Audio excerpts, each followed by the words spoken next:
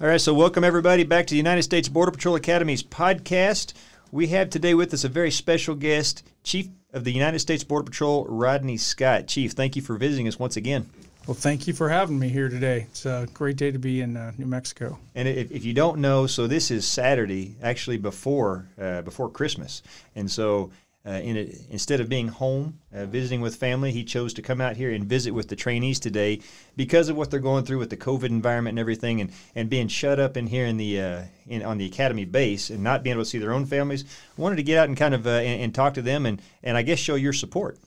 Yeah, I've been monitoring from afar, if you will, just the conditions the necessary precautions we're taking for COVID, but trying to put myself in the trainee's position and how challenging this could be. So I just really wanted to come out and wish them a Merry Christmas and let them know we're thinking about them and we're doing everything we can to change with the science, as the science says we can do new things and maybe not shut everything down constantly. So, you know, one of the unique things about the United States Border Patrol, different from the military and some others, we all know what these men and women are going through. We have all started at this exact same point and progressed through our careers to where we are now. So whether you're the chief of the Border Patrol, whether you're a sector chief, or just a good hard-charging, ground-pounding Border Patrol agent with 20-plus years in, everybody started at the same point, the United States Border Patrol Academy, our home.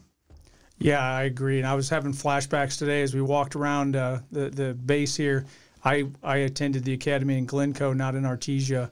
But other than the trees surrounding it, a lot of it is the same. And it's a great time. It's a great learning environment. But being away from family for that long is challenging. And then I was not cooped up on the base the whole time. So I wanted to come down here, walk around, talk to some of the guys, and try to make sure I can relate to that as well and figure out how to make it better for them.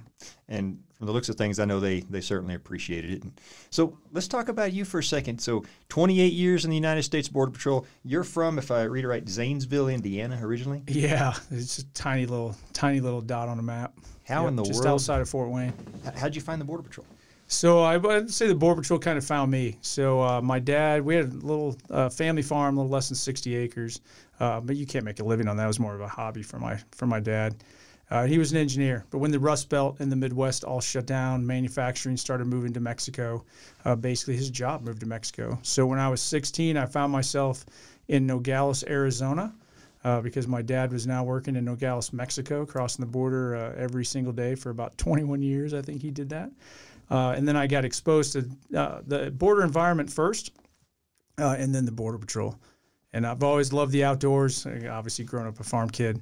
And then all of a sudden, and law enforcement in general, but all of a sudden I see these guys driving around these off-road vehicles and reading stories in the newspaper. Looks like fun. Yeah, it looked like a lot of fun. I can tell you the story when I really decided I wanted this job. And the individual just retired. I'm not going to give his name, but he'll know who he is. I was standing at the DeConcini Port of Entry, and this was before it was remodeled. And a friend of mine was introducing me to a Border Patrol agent, family friend of theirs. And I don't remember what the call was, but basically he got a call on a radio, and he said, "Hey, sorry guys, I got to go." And I think he was in a Ram Charger, but he slams it in reverse, kicks on the lights, and he just goes backing up basically this street over a couple of speed bumps, and then does what I grew up calling a Rockford, basically a J turn, and just takes off into like out of sight. I'm like, I want that job. And later I ended up applying and started out in San Diego, but I got exposed to it in Nogales, Arizona. And it's always about the toys, right? That's the thing that seems to attract us whenever we look at the job itself. You see snowmobiles, horse patrol, the motorcycles, all of that, and that's just sign me up if you're an outdoors type of person. It's how it really is, and that's kind of how I close a lot of my recruiting statements, or even if I'm just talking to different groups. But obviously, the last part of my career, I spent a lot of time in San Diego, a lot of time in and around Coronado, which is the special ops guys. And different people ask me a lot of questions, and I always went in because they asked me, what about ATF? What about FBI? And I never talk bad about any of our partners. I think they're all very important missions.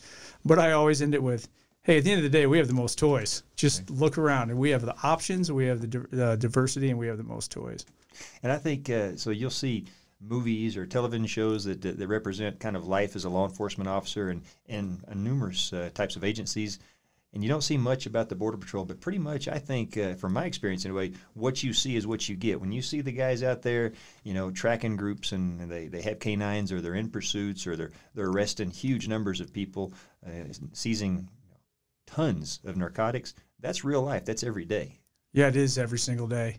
And to the point that it literally it can be a movie script.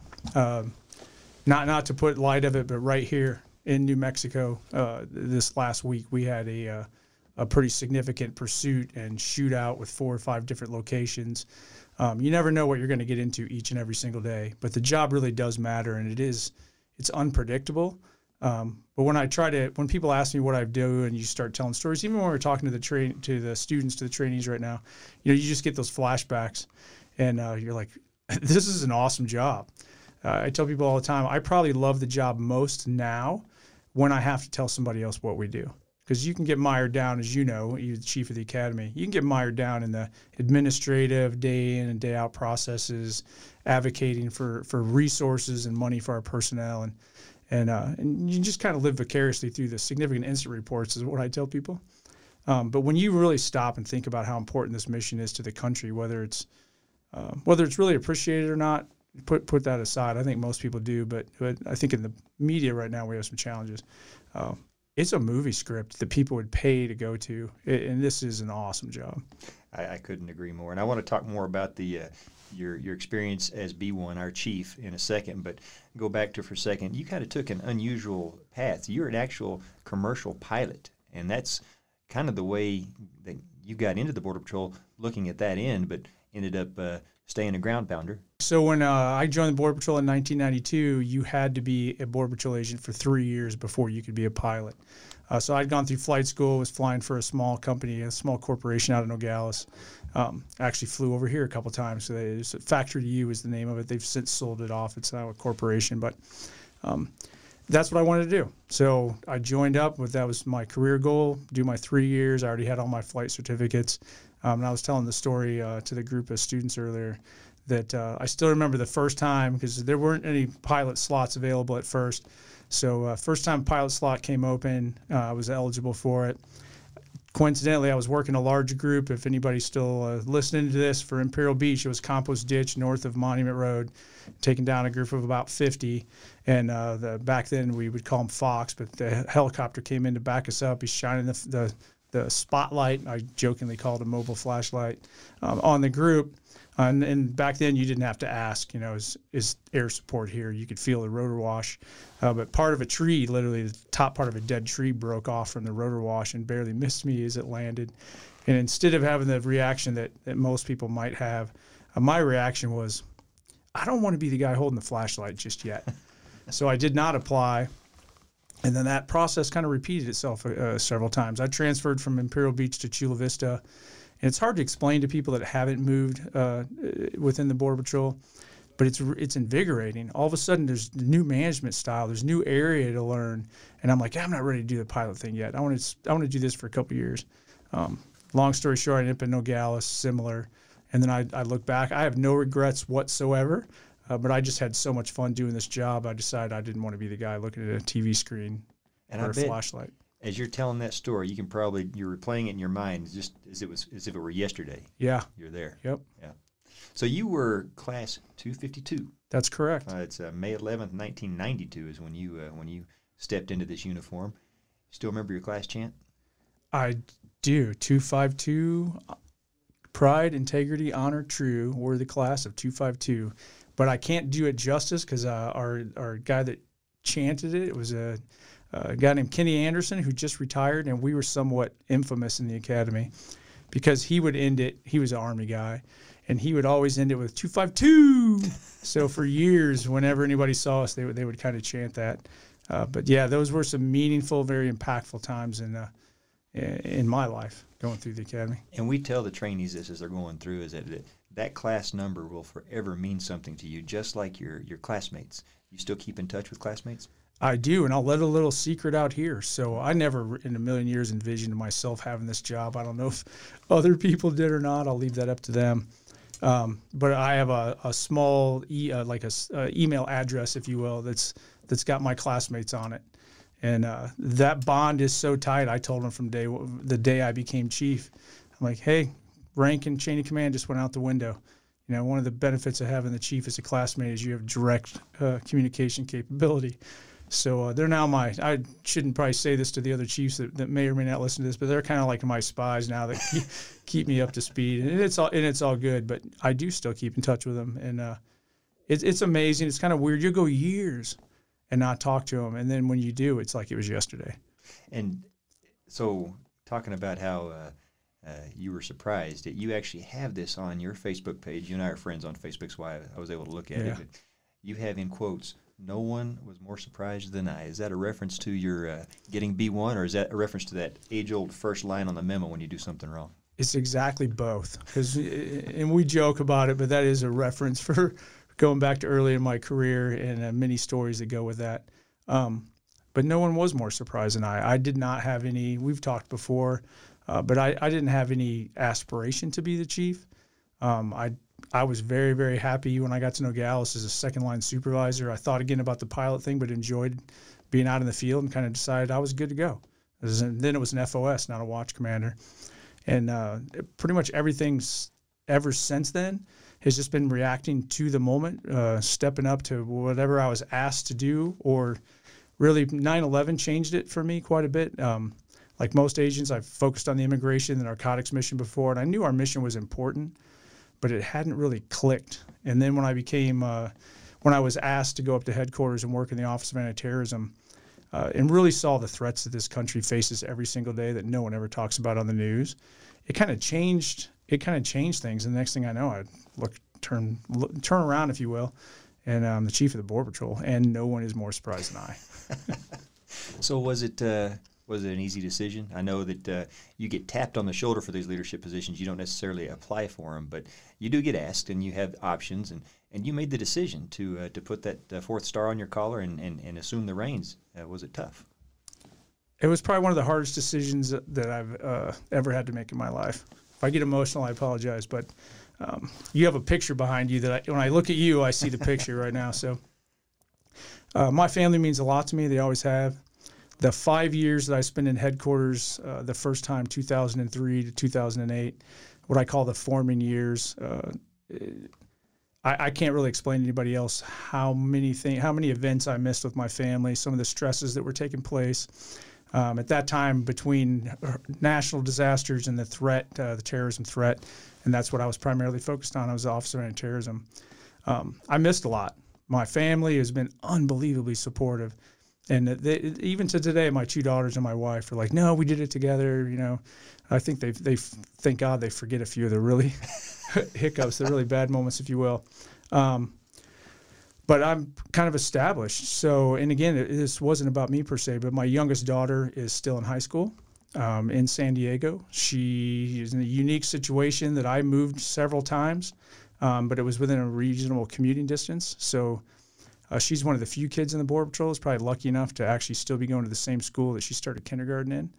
And she's the one that came to, I wasn't going to take this job, to be honest. And I promised my girls I wouldn't make a move in high school.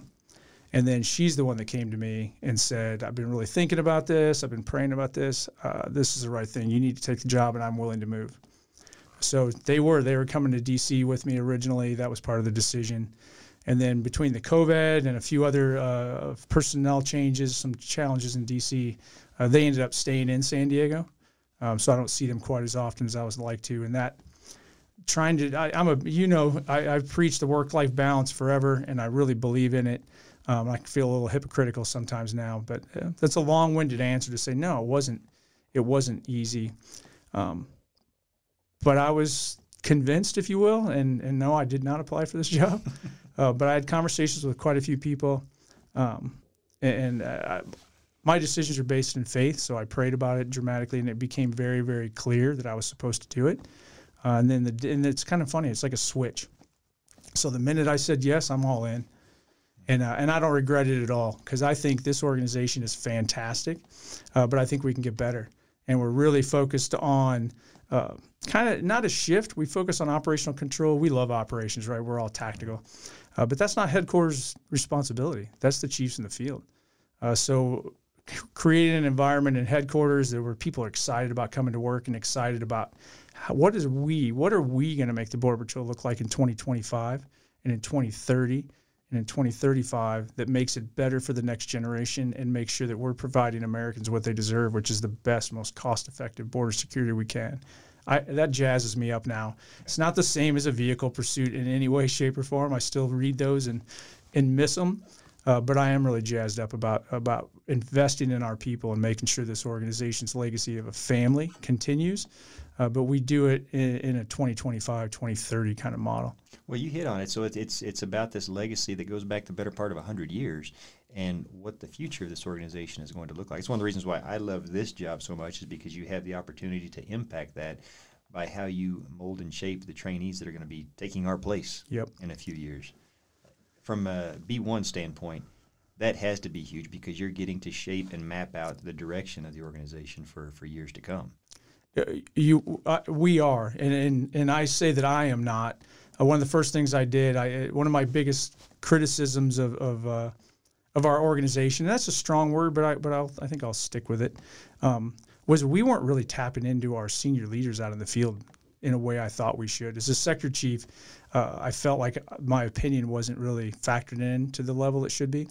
So the first thing I did was create an executive board where all the major decisions of the Border Patrol now are being run through the chiefs out in the field that are actually having to deal with it every single day, to include you, as you know, because the other thing I've been big part of my career development, I believe this for a long time, and I'm making sure that we instill it and build it into our processes, is there is no decision that a leader in the Border Patrol will ever make that has longer-term positive or negative impacts on this organization than personnel selections. And I'm putting a lot of focus on making sure that we are giving that frontline agent a leader that he can look up to, respect, and that can actually help him when he needs help. And I'm not saying we didn't in the past, but we're putting a whole new renewed focus on that. And that jazzes me up as well. We've got to leave this better than we found it, and I think we're positioned we can do that. Well, you've reintroduced several concepts in your relatively short time in this position that you've got, and a lot of it's very exciting. Before we go to that, so you've been in position for a better part of a year now, officially. Anything unexpected? Anything that you got there? You thought, man, I would never have thought this job would have been about this. COVID. I mean, not to point out the obvious, but I stepped in, kind of had a plan. I'm proud to say that the transition between Chief Provost and myself was I highlighted as being one of the smoothest transitions ever in the Border Patrol because we saw things very similar. I communicated with her. She communicated with me very well. She was sharing with me some of the ideas and concepts going forward. So I was just trying to tweak and evolve. But I kind of had a plan, if you will. For example, very tactical level, I'd plan to get it out to every single station and sector, as I haven't worked in South Texas that much, and I've never been assigned to the northern border. All that went away with COVID. And then, of course, the meetings and the DC can quickly overwhelm just the clock, the calendar, if you allow it. So trying to balance that and continue to move forward. But I would argue that the team at headquarters, and again, it's not about me, it's about that whole leadership team, we're continuing to move forward and make some real good progress because of, in spite of COVID. And then I'm rambling, but I got to highlight, our culture is fantastic, and there's parts of our culture that are not. So COVID actually forced us to use technology in a way we've never, ever used before, and I think that's a good part of it. So that was unexpected, though. So working from an alternate location, because, Border Patrol doesn't telework, was like profanity. If I'm in a uniform, I have to be at my cube. And I laughed because I'm like, wait a minute, your whole career I gave you a set of keys and sent you off into no man's land and trusted you. But now, if you're going to work, even though you have full connectivity at home, you have to be here. So we're really pushing technology on the administrative and leadership side and building a more high-speed, low-drag team. And that allowed me to talk to you would think I didn't get out. But we leveraged that VTC and that capability. It allowed the deputy chief and I, Raul Ortiz, awesome teammate, to reach out and touch every single station within pretty much record time, do town halls, do Q&As.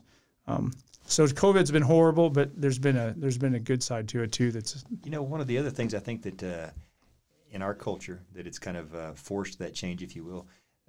Sick leave. That was one of the things, you and I coming up in the organization, you pushed through. You did not take sick leave because it was seen as bailing out on your teammates. You needed to show up. You needed to be there for the job and get it done. And now that's all flipped on its head. Now to do the right thing by your team, if you don't feel good, you need to stay home. Correct. And I would argue that's a little bit about how do we improve the culture, because the thought process and the intent behind it was good. But I'll go back to a family example, and it was kind of a joke, but it means something here. Every year we'd go to the end of the year award ceremonies for the school, elementary, whatever, right? Every single time they gave out awards for perfect attendance, my wife would elbow me and go, "That's the kid that made ours sick," because their parents forced them to come to school even when they shouldn't have. And it really is that, right? We're learning more and more to look out for each other and to be that teammate. Sometimes you've got to take a knee, and you taking a knee protects everybody else. And we're the hard chargers, man. We're not used to taking a knee. It is. It's something that I think for the better has been a good change. And so I read on your bio as a leader, and this goes to kind of some of the things that you've introduced in your time. So your mission statement, your professional mission statement is provide enthusiastic leadership that empowers those around me to excel. You talk a little bit about that and what that means to you. Yeah, let me give you a little background on it too. So going way back to I think I was probably when I was first line supervisor under Legacy INS. We went to Dallas for some leadership training, and they forced us to write out a mission statement. What's important to you? What are your values in a mission statement? I'd never done that, and I thought it was kind of cheesy and silly. But they said, "Hey, you're going to feel like this is cheesy and silly. We just want you to do it." But that was the first time it really forced me to sit down and think about, well, yeah, what do I stand for? What do I want? If I'm a leader and I'm a new first line supervisor, then what in this small teams, right? How do I want to lead it? What do I want it to do? And I don't know. I just had this realization that I've never, ever worked on a team where the leader knew it all. And the best teams I ever worked on were just that. They were teams. So that's kind of been my mindset for quite a while. I've refined it over the years, if you will, but that's literally what I'm doing at headquarters. Especially headquarters is too big. I don't have the depth and knowledge of procurement laws and even some of the HR laws. I don't have the depth and knowledge of some of the technology stuff. I can use social media better than the average person my age, and that's about it, right? You get me into the settings or something on a phone, I'm done. But as a team, if you create, and I am adamant about this, if you create an environment where people are excited about coming to work today, and where there really is no dumb idea, where you're allowed to actually have open dialogue and debate, it excels. And it's never failed me yet. So that's what I did in each one of the sectors I worked at. I didn't try to solve world hunger. I didn't come in and line out, a 32-step process that we're going to do over the next couple of years. I have a rule in hiring people. I'll use a nicer term. There's a book that says it's called the No A-hole rule. It's a little bit like that. And probably better to say don't hire jerks. Mm.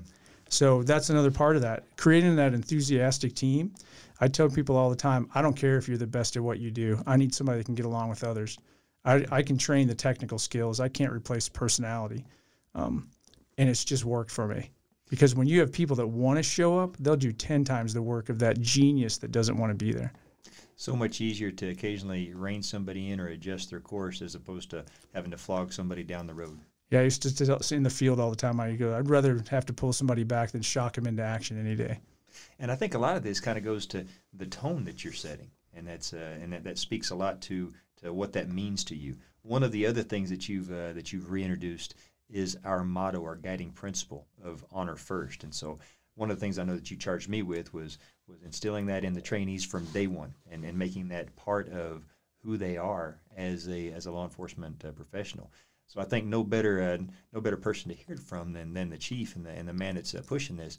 Talk about honor first and what you want that to mean to all of us that wear this uniform. Sure. So maybe a weird way to start, but I'm going to start at the absolute basics. So I truly believe, and I think there's a lot of studies out there, and history would support what I'm going to say here.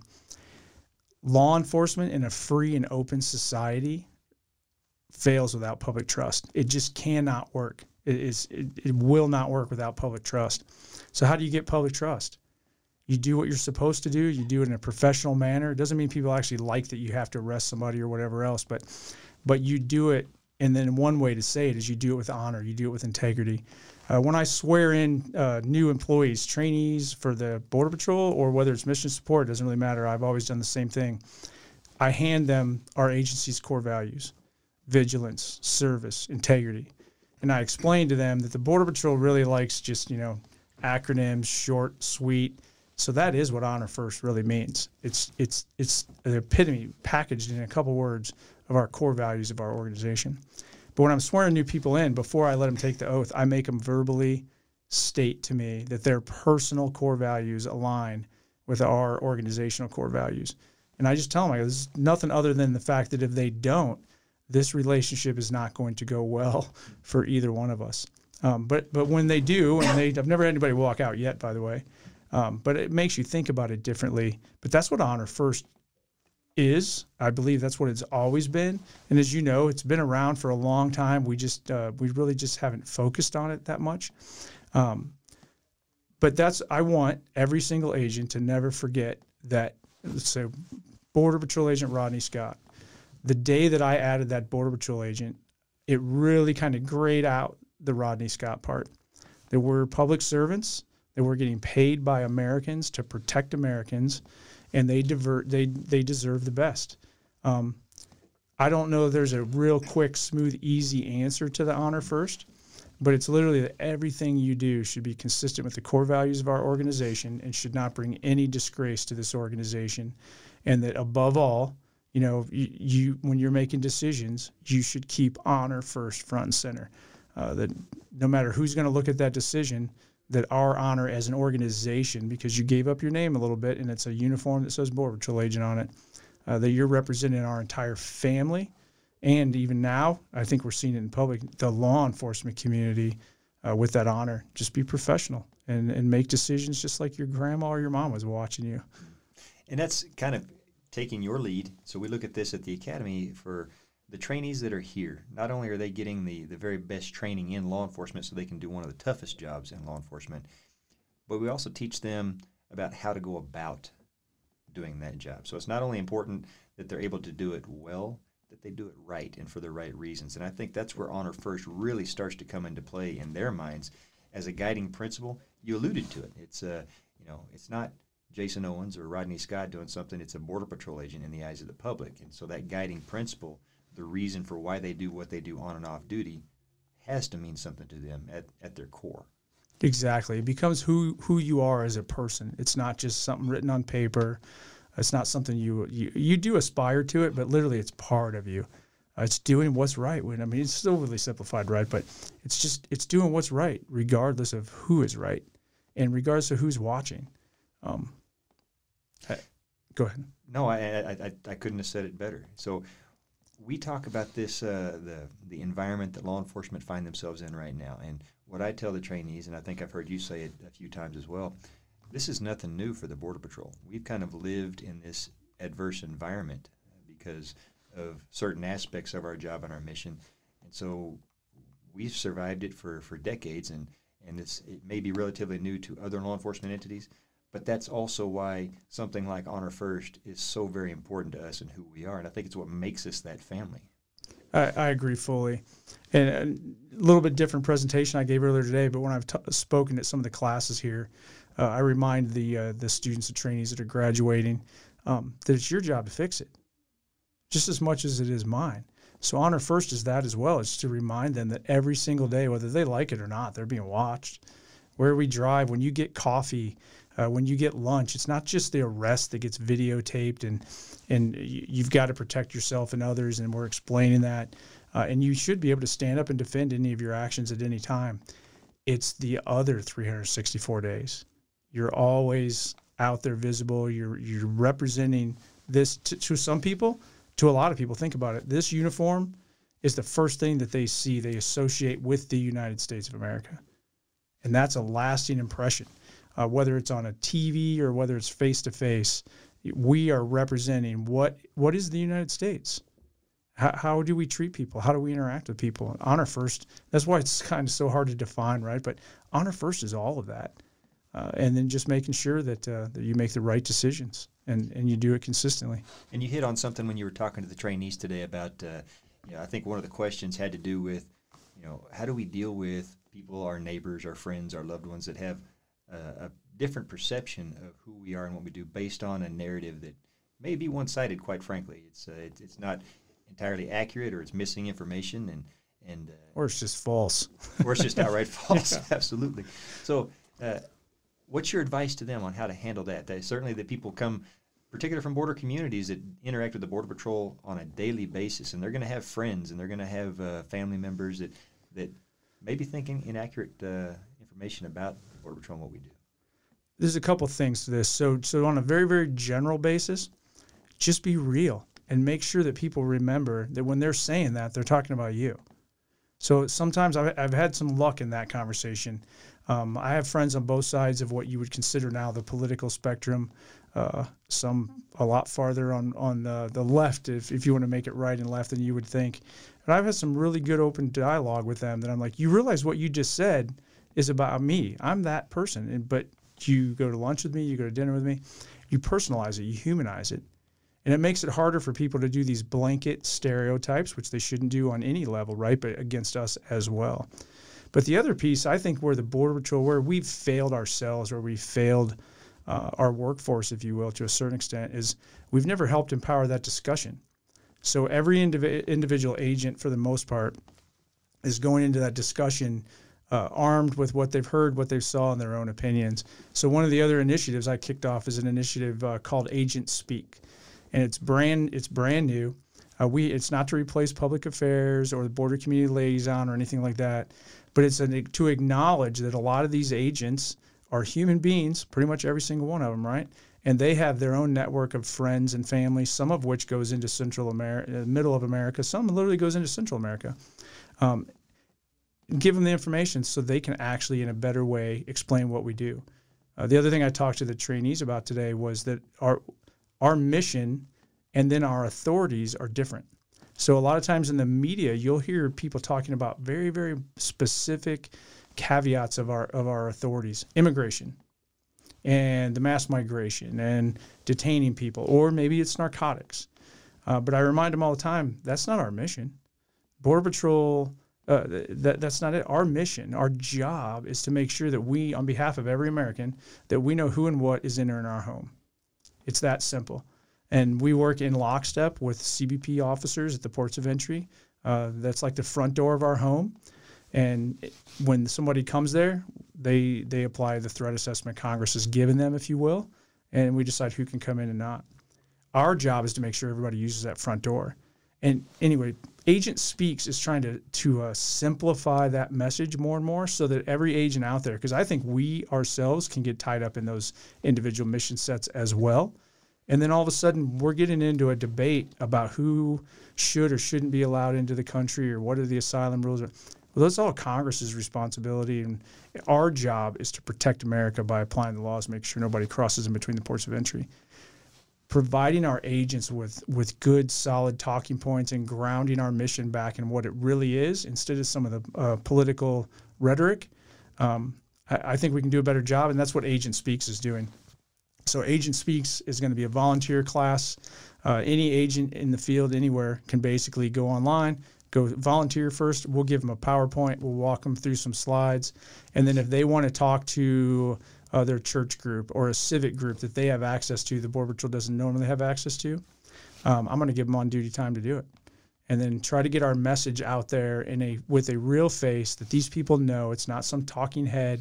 It's not the chief of the Border Patrol that's often seen as a bureaucrat or I have to say something for whatever reasons. It's somebody they've known their entire lives. It's my neighbor. It's the guy I go to church with. It's a guy that I go to the VFW with. It's a person that coaches a soccer team, because every Border Patrol agent out there is also a community member. Without that, I think it's the narrative gets driven by somebody who probably has an ulterior motive or an agenda. It's crazy to think that the discussion about whether or not we should even exist is based on one small aspect of what we do. Correct. And to let that happen, it's just we can't. We can't. And there's the big challenges that we have, just so everybody's total transparency. 24-hour news cycle. I've spent a lot of time with pretty much every network. Contrary to popular opinions, we don't play favorites. Just some networks put us on more often than others. But even that, I'll spend 6, 8 hours, maybe even more, a couple of days, and you get like 2 minutes. And they get to pick what they highlight. So we're trying to use forums like this. We're trying to use forums like social media, Instagram, Facebook, whatever the next one happens to be, to get our message out a little bit more unfiltered and more just available, a little more transparency to the public. We're not there yet, but we're pushing it out. And again, it's really just to provide the transparency and the whole story instead of just the little sections of it. I'll use a horrible example. 2014, I spent a couple of days with I won't even use names, but with a couple of reporters, and they were supposed to be doing this very generic, just, hey, this is what goes on the border, neutral story, if you will, true journalism, not spun in either direction. That story ended with the reporters in RGV coining the phrase "kids in cages," even though they knew everything that was really going on, and they knew that we could not legally release someone under 18 years of age without releasing them to an adult guardian and or the Office of Refugee Resettlement, who's basically the federal level of CPS. They knew all that, but they chose to leave that out of the story. So how many people out there are making judgments on us based on a partial story? That what was the alternative? That's the other catch. We got to ask sometimes. Okay, and this is what I encourage agents to do. Don't argue. Just, okay, what's the alternative? If there was no border security, if there was no law enforcement, what's your solution? If we don't want these juveniles held here in our air conditioned facility with water, food, you think they should be released? Really? Just let go with no adult supervision, an 8-year-old into the streets of Laredo? But having those more open conversations, because it's easy to judge and criticize when you don't have to offer solutions. Exactly. And that's going back to Laredo, because you kind of touched on a moment from my career.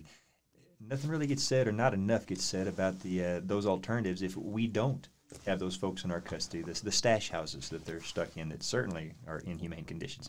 The tractor trailers that they're locked in, what actually kills people every year.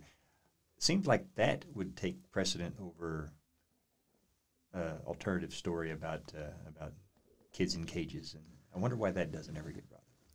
Yeah, I don't know. So the media is it's interesting these days. It's really challenging. It's actually very, very sad. So when I talk to college groups now, and they'll ask me things about threats, actually almost any group, but I focus more on this on younger generation.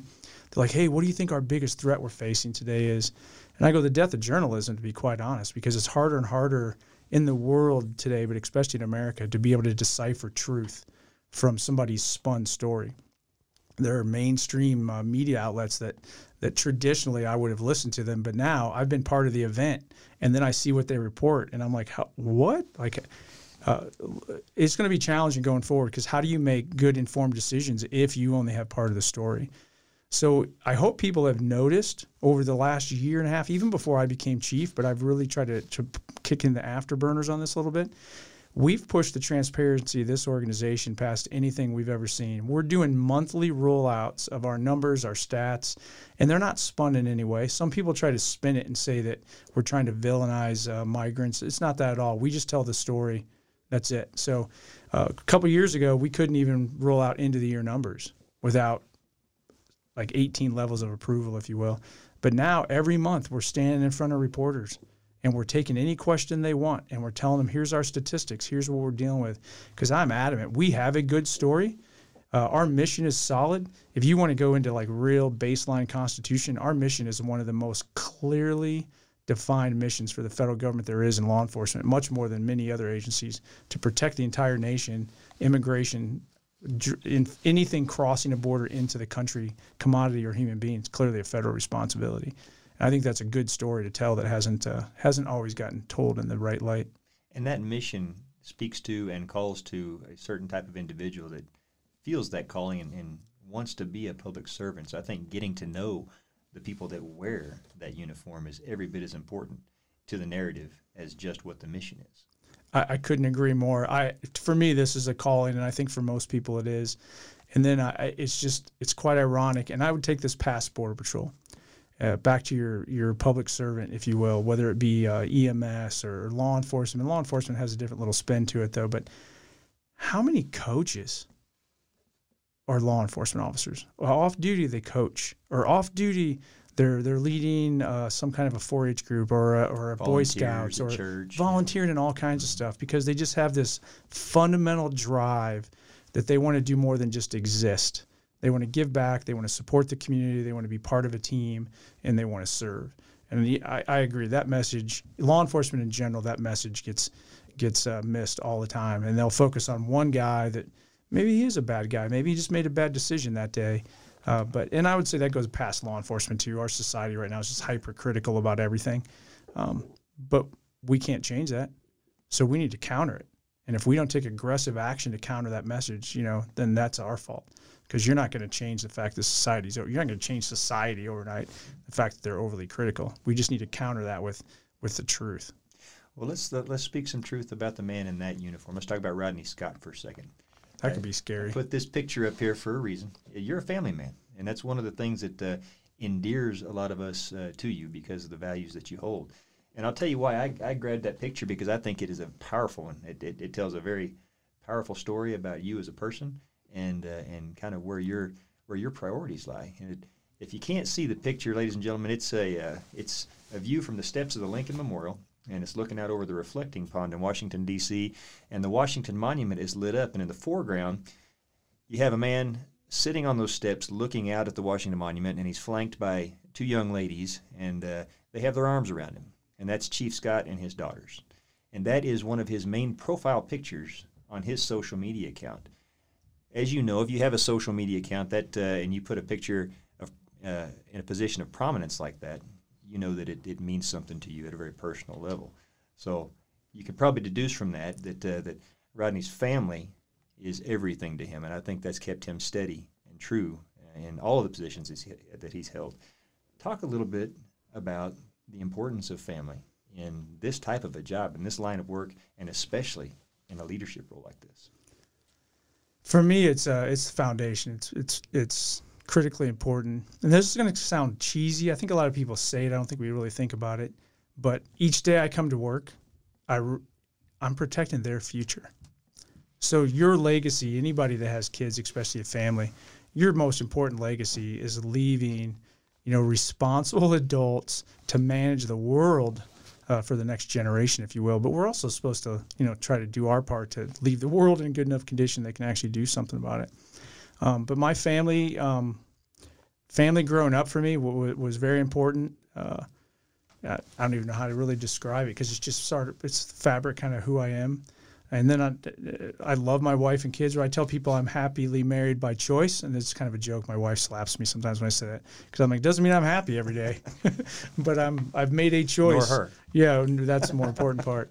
But families, especially in law enforcement in general and the Border Patrol, they take a pretty big hit, and mine has taken a very, very significant hit over the years. But they've been right there with me. We try to maximize the time we have together to the extent we can. I've preached work-life balance my entire career. I feel kind of hypocritical sometimes now because I don't feel like it's there. But my daughters, both my daughters, they're wise beyond their years a little bit. I'll give you another example in a minute. But they said it's not about total time; it's about quality time. Right, and that picture that you talked about, I didn't know that picture was being taken. It was not posed. So anytime that we're together as a family, we try to do things, go do something. We did the whole Sequoias or whatever. But when they come to D.C., every single trip, for whatever reason, my daughters want to go to the Lincoln Memorial. And it's more now about, hey, we're going to go every time than see anything new or do anything different. And I think that was this last year. And that showed up on a picture my wife gave me. I'm like, when did you take this? So I think that's probably the reason I like that picture most, is it wasn't posed, it wasn't fake. That's it. And both of my daughters are unbelievably supportive. Thank goodness. We must have done something right. I give my wife most of the credit, but both of them have volunteered to be coaches. They're involved in civic groups. They're involved in leadership groups. They will tell you what they stand for, what they believe in. And no matter what I do in the Border Patrol, I think that's my real success right there. And I'll give you another story, by the way. This is funny for the headquarters people. my youngest daughter, they ended up not coming up for whatever reason. I apologize for time, but you'll like this one. It's kind of funny. One of the big debates within the Border Patrol is dress uniform or rough duty, whether it be the academy, whether it be a sector, whether it be headquarters. I won't get into all the reasons, but I had made a decision that I was going to switch headquarters back into dress uniform as soon as I took over as chief. That made you popular, I'm sure. Well, no one knew that decision yet. So just before I EOD'd, I obviously knew they'd talk to me about having the job. We talked through, so I kind of was figuring out what I wanted to do. And I talked to my family. We actually, I don't talk to them about secret squirrel stuff, but we talked through these things. I've never made a career decision without talking to the family about it. We did it together. And anyway, I was home for a couple of days because I'd been on detail. And my wife tells my youngest daughter, "Are you going to tell them?" She's at the time 17. Might have been, no, she was 17. Anyway, long story short, she didn't want to. She finally does. And she goes, "Dad, you can't change the uniforms." And I'm like, "What? That's pretty tactical for you to be saying. Why do you care what uniform people at work have each day?" And she goes, "Well, maybe not never, but at least not at first." She goes, "You're going to be the brand new chief of the Border Patrol. A lot of these people don't even know you. Why would you go in and alienate half of your workforce for no real reason on day one?" And I was like, "Oh, out of the mouths of babes." Right. Yeah. So wise beyond their years. But I also took that as a little bit of a badge of honor that that they think about it, they know, and they really support me beyond just saying, "Hey, Dad, I support you." You know what I mean? Like they're thinking, they're listening. I wouldn't say that, a 17-year-old is going to give national security advice, but it's amazing what you can learn from your kids if you just listen. And I'm very proud to have a relationship, especially with 2 teenage daughters, where they actually even talk to me. Well, but you want them to take ownership of it as well, because at the end of the day, our families are part of the Green family as well. They're part of the Border Patrol by extension. Correct. And and every Border Patrol family has given back. They're all public servants. So we tell the trainees that are here, it's when it comes to work-life balance, and the question always gets asked, how do we do it, especially in these upper-level roles that seems to pull us away more and more. And my advice is always involve your family early and involve them often. If you don't explain to them what you're going through and talk to them about it, they cannot relate, and therefore they really can't be there for you and share in it with you. That's a tough thing for somebody to transition to, especially the type of person that tends to be attracted to these types of jobs. I agree fully, but it's actually even more challenging in today's environment, I think, and I underestimated this a little bit. Don't ever forget that the families, and this is really a message for our personnel, don't ever forget that your family could be internalizing a lot of what they're hearing on the media that you blow off. And I won't get into all the specifics, but we kind of struggle with that a little bit. I wouldn't say struggle. It came to light that my wife, my kids were personalizing some of the insults against the Border Patrol, and that's for my daughters. That's my dad. That's my dad's friends. That's Uncle whoever, But I think we can forget that because we get this, like, even if it's just for show, kind of this callous shell around us, and somebody's yelling at you, you're kind of trained to blow it off. The families aren't. So the more that they're included, you can monitor that and make sure that you're dispelling some of those rumors at home as well. And it kind of goes beyond immediate family, but that's it. And then when you're with them, actually be with them. You've got to disconnect from this job occasionally. I told the trainees, but I always tell all the leadership classes, hey, newsflash, but I'm not picking your retirement home for you. So if you don't want to live in a trailer park in the middle of some open desert area or a tent somewhere, make sure you're investing quality time with the family. It might not, you're going to miss birthdays. That's the job you chose. You're going to miss some holidays, but it doesn't mean you really miss it. Make it up somehow. And what I've seen with my family is it's much more important when you're with them that you're actually with them and that it's quality time, even if it can't be total quantity of time. But make a decision. Take the leave. It's there for a reason. Use it. And the other piece of that, too, though, there's a little bit of a selfish side of this for the chief of the Border Patrol, too. When morale of the agents is higher and your mental state is more balanced and you don't have all these outside stressors because your personal life is balanced, you make better decisions every day. And then you epitomize honor first just automatically. Human beings under stress, especially mental stress, challenges at home, they're more likely to take that hook when somebody's trying to bait you into an argument or a fight or whatever else. So part of it is selfish, that I need all of our personnel to have that work-life balance, because it really is part of Honor First. It's not only at work.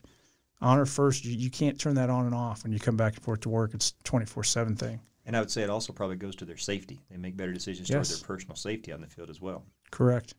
Chief, any other advice you want to give to the trainees and the workforce that may be listening right now? No, just, hey, I want to wish everybody a Merry Christmas. I think that this will go out before Christmas hits or close by. I appreciate everything that they do every single day. Thank you. I want you to know we've got your back. We're fighting on your behalf.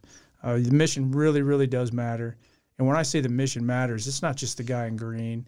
It's the mechanic that makes sure we have a vehicle out there in the field. It's the HR that makes sure that we actually get paid so that you can actually buy your family gifts, Absolutely. It's the entire process. It's all the instructors here at the Academy. And actually, I do want to do an extra shout out to the instructors here.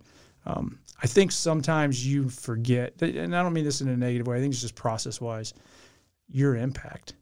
And I just want to thank you for stepping up and investing in the next generation of Border Patrol agents.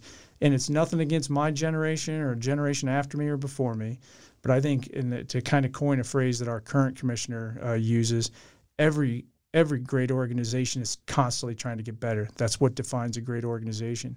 And I've seen nothing but professionalism here at the Academy, and they're all volunteers that step up to invest in the next generation. Thanks. Your legacy will outlive all of us in a very positive way. Merry Christmas to all of you. Happy New Year. Chief Rodney Scott. Ladies and gentlemen, thank you guys for joining us from the United States Border Patrol Academy. We will talk again soon, and Honor First.